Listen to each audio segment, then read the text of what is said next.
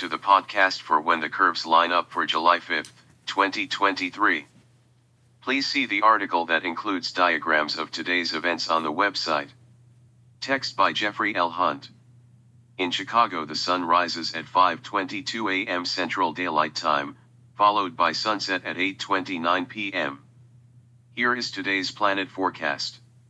In the morning sky, the bright moon, 95% illuminated, is about 20 degrees up in the south-southwest, nearly 30 degrees to the lower right of Saturn during morning twilight.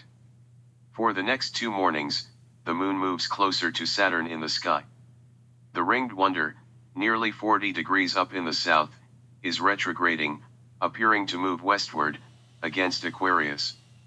The planet is not as bright as Venus or Jupiter, but it is among the brightest stars in the sky this morning.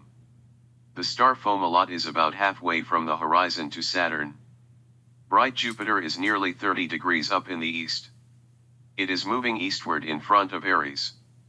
For sky watchers with telescopes, Jupiter's great red spot is at the center of the planet in the southern hemisphere.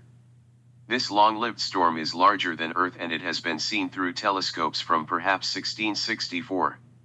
The feature is at its prime observing spot from Earth nearly every 10 hours, providing 2 to 3 opportunities to see it each day for sky watchers. Even at this level of twilight for Chicago area observers, Jupiter is high enough in the sky to see the spot. For sky watchers farther westward, the planet is lower in a darker sky, but high enough to see the great red spot. Look at the stars in the eastern sky. Menkaure, Cetus Nostril, is to Jupiter's lower right. Taurus Pleiades star cluster and bright star Aldebaran are in the east-northeast. Capella, over 20 degrees up in the northeast, is the second brightest star this morning after Vega. In the evening sky, Mercury is rapidly entering the evening sky, although seeing it is a challenge. This evening the bright, speedy planet sets 29 minutes after the sun. At this time, brilliant Venus sparkles through the bright western twilight. About 30 minutes later, more stars are visible, including Mars.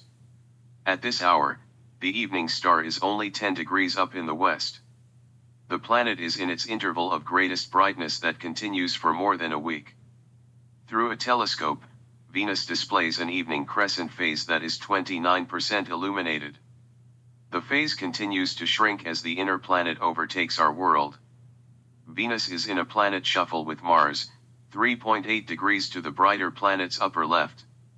After the near or quasi-conjunction, Mars is marching away from Venus toward a conjunction with Regulus, 2.9 degrees to the red planet's upper left, in 5 evenings. Venus, Mars, and Regulus fit into the same binocular field of view. On the 19th and 20th, Mercury and the Moon join this evening planetary shuffle. Thank you for listening. Please read the articles at whenthecurveslineup.com.